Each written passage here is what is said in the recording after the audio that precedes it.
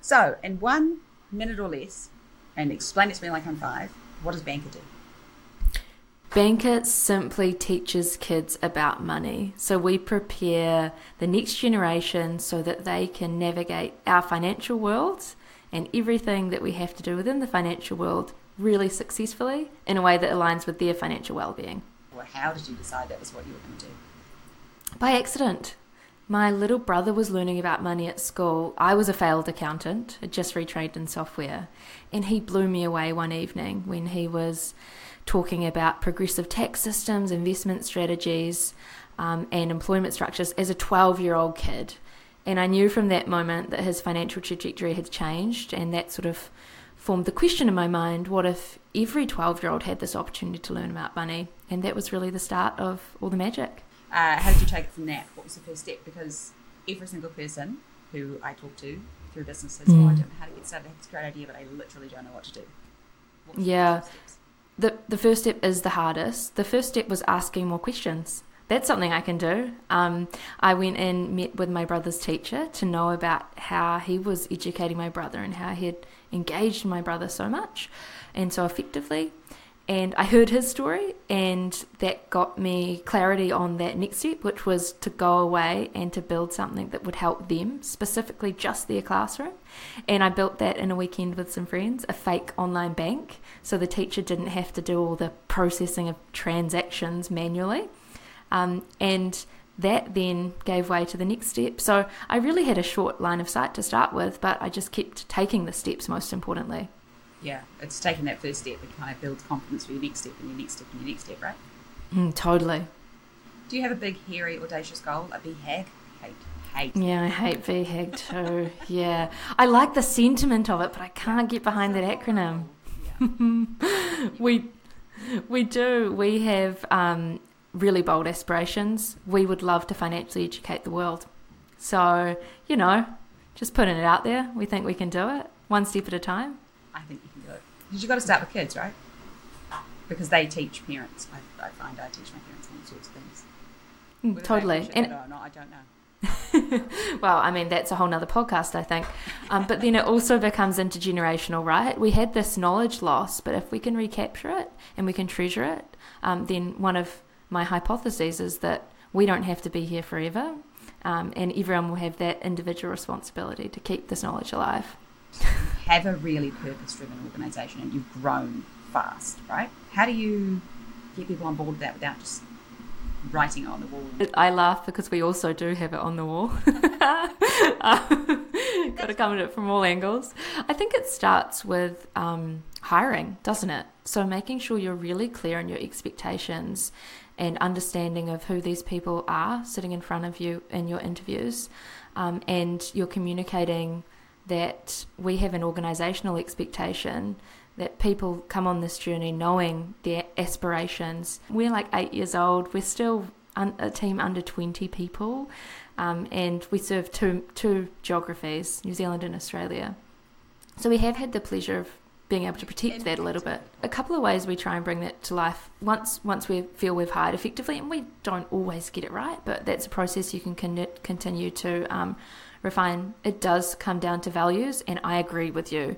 You don't have to, have a lobotomy and we put in the Banqer brain when you come in to our organisation. You bring yourself, but we have really clear company values, and we also try and bring them to life. I need to bring them to life myself through my leadership, and that's every single action that I take or don't take, equally so. And also we socialise talking about our values. So once a week in a semi-informal environment, everyone in the company references a value they saw demonstrated. The last thing, well, not the last thing we do, but the last thing I'll talk about doing is keeping people close to purpose. So every single team member of ours goes into a Banqer school regularly, and that is so they can see exactly what they're doing and the impact it has. If you're a software developer crunching code, like code is code. In purpose. Yeah. So when they are then... Skills is amazing. Honestly, and when they're running around talking about mortgages with 10-year-olds and their credit scores, the penny drops. And from that day on, every line of code is a bit more meaningful. What are some things, if you are trying to build a business, how do you create a business genuinely around a purpose? Or if you're trying to retrofit into a company, what are some things people should avoid? Yeah, I get really frustrated about the popular. Well, no, I shouldn't be cynical about it. The rise of impact businesses is fantastic so long as it's done authentically and with purpose. So that is something tricky to get right. Me personally, my purpose has to be equally weighted towards personal and business. So I need to, as a leader, innately care about this thing. And if I don't have that, then I don't believe I'm the right person to steer the ship. So you got to care about the thing you're doing.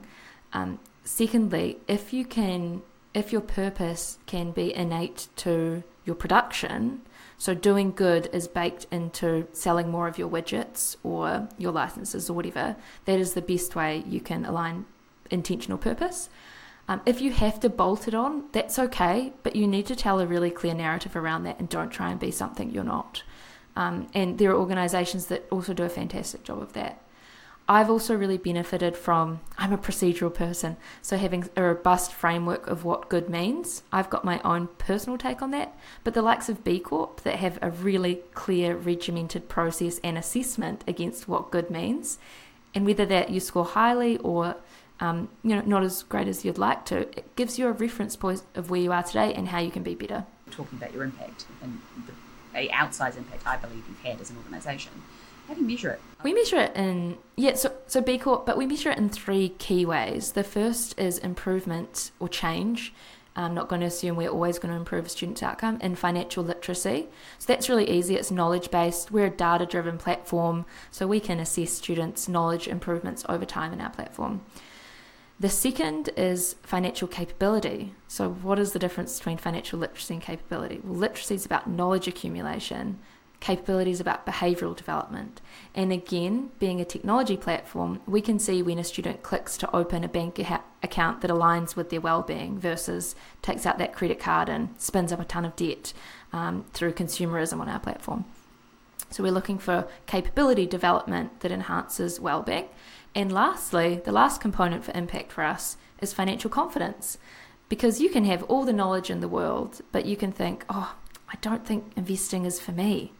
And we really need to build that confidence as well. So that's a qualitative assessment, which speaks about students' intentions for the real world. God, I wish you were around when I was at school, honestly. Hey, look, I think you're doing all right. Shit, imagine what you could be. Yeah. I mean, I went to university and immediately when I got 3 student overdrafts for school.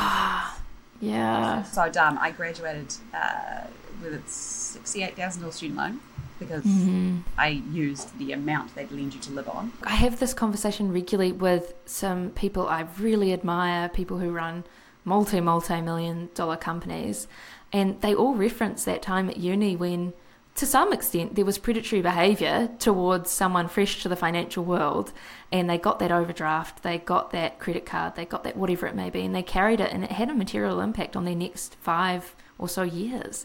So if we can curate a generation of little empowered, capable, confident, literate consumers who know their rights and responsibilities, I just think that's a transformative state. Personal finances is personal, and we've all got our story of how we got here.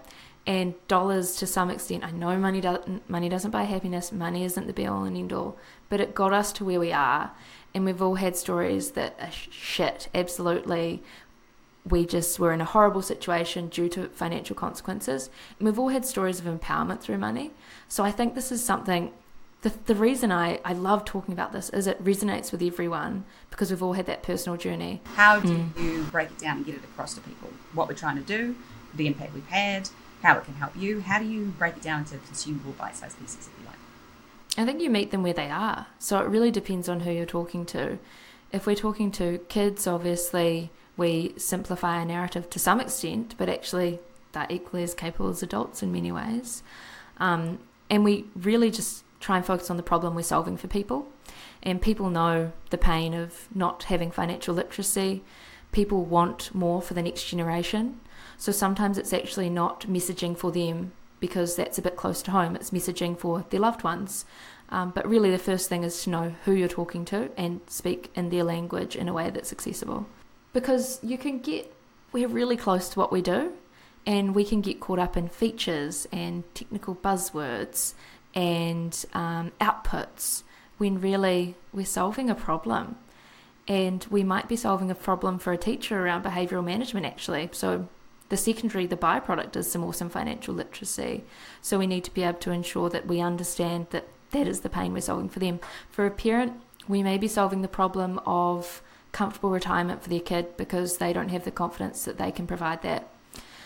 There's so many different problems we're solving, so understanding the people we're talking to and sort of almost speaking that back to them is the most effective way that I've found. The big question, definitely one I get a lot, how have you funded Banqer? I love talking about this question. And you know what? I definitely won't have received this question as much as you. We bootstrapped for the first 7 years. So we just earned money and spent money. That's how we funded Banqer. We earned more than we spent, which is, I think, fantastic in terms of what we do because, we're really practicing what we preach. Yeah. Until last year we ruined it and we got a little bit of capital to grow. But that's because we really feel we understand the market. We really feel we understand the opportunity. We understand our numbers and we know where we can pour money to have a disproportionate impact faster. And the key part of that is the speed at which we want to move at now. It is such a shame that it's almost like a measure of success now is how much money you've raised. Yeah. People ask me all the time, and what we've raised is comparatively little in comparison to our American counterparts. And you do see a little level of respect gained when people raise these 50 million, 100 million, whatever. And look, if your business needs to do that, fabulous. That's what you need. But I have so much respect for entrepreneurs who have bootstrapped the whole way through. And my example I always use is Sarah Blakely from Spanx. She grew a $1 billion company and owned almost all of it, apart from the stuff she gave to her team. And it's not only about control and ownership, it's actually about fucking having to figure this thing out, like having to figure out how we can serve our market in a way that demonstrates value to them in which they will part with their pennies. And without really needing that money, I don't know if you need to solve that problem in the same way. We did not have to water down our values. And I think it really shows in who we ended up with on our cap table. So majority is Māori ownership, which I'm stoked with. So it's not only values alignment, it's actually horizon alignment, some long-term thinking, which, given the problem we're solving, that's really necessary. We're not going to be $1 billion company in 2 years' time, which some investors asked me about my strategy to get there. So I learned a lot about our organisation that I didn't know. So I probably naively didn't realise what an outlier we were in terms of the way in which we carry profit alongside purpose, and the fact that, hey, that's not for everyone, but we just need to find the people who do resonate with that. You are so unusual, and it's really refreshing because all I ever hear, and I'm not saying this is the wrong thing to do, but all I hear from entrepreneurs is, I'm going to grow as fast as possible because that's how we have as much impact. And I subscribe to that notion, right? I want to save 500 million plastic bottles, so I want to grow as fast as possible. But your attitude about purpose at all costs and everything else is irrelevant.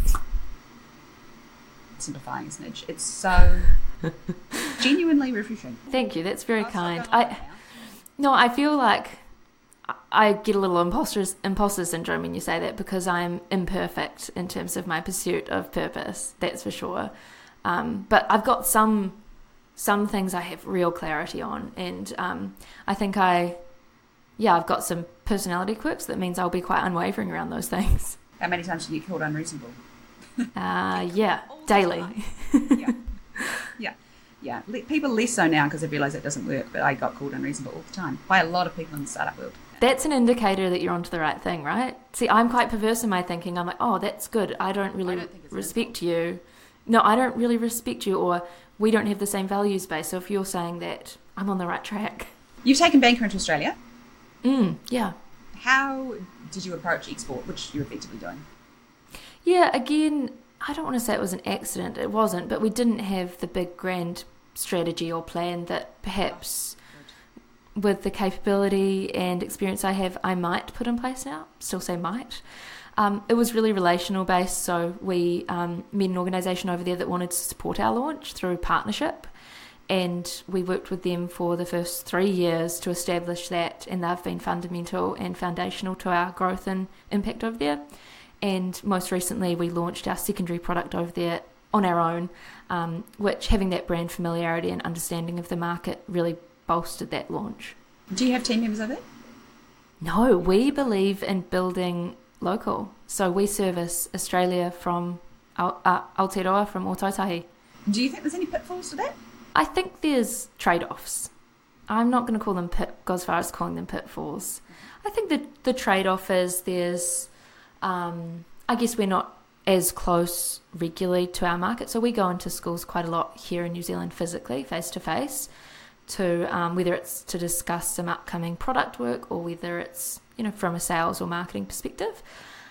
We have to be more intentional around that in Australia, and we have to be mindful that we're not just building for New Zealand because it's easier to do so from a geographical perspective. But Australia's a big place, so even if we had 2 team members sitting in Sydney, we want to service nationally. It's kind of the same thing.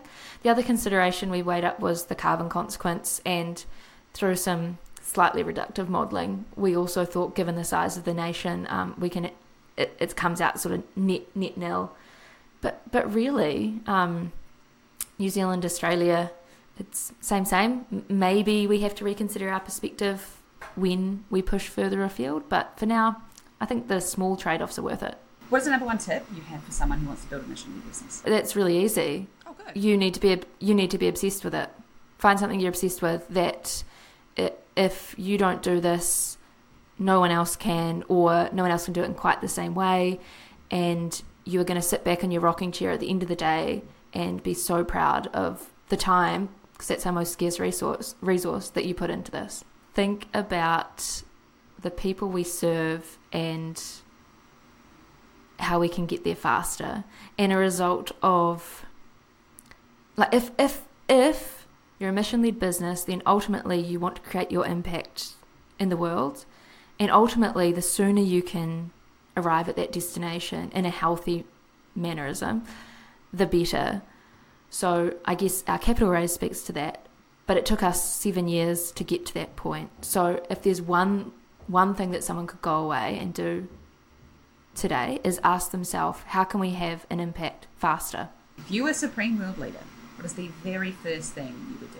I would mandate learning about money in schools. So no student would leave the school gates. I believe financial education, financial literacy is a human right.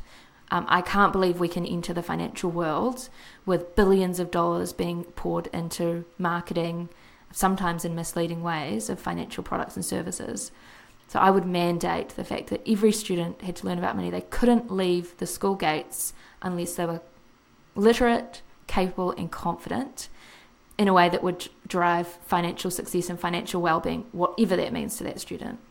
Imagine the difference that would make.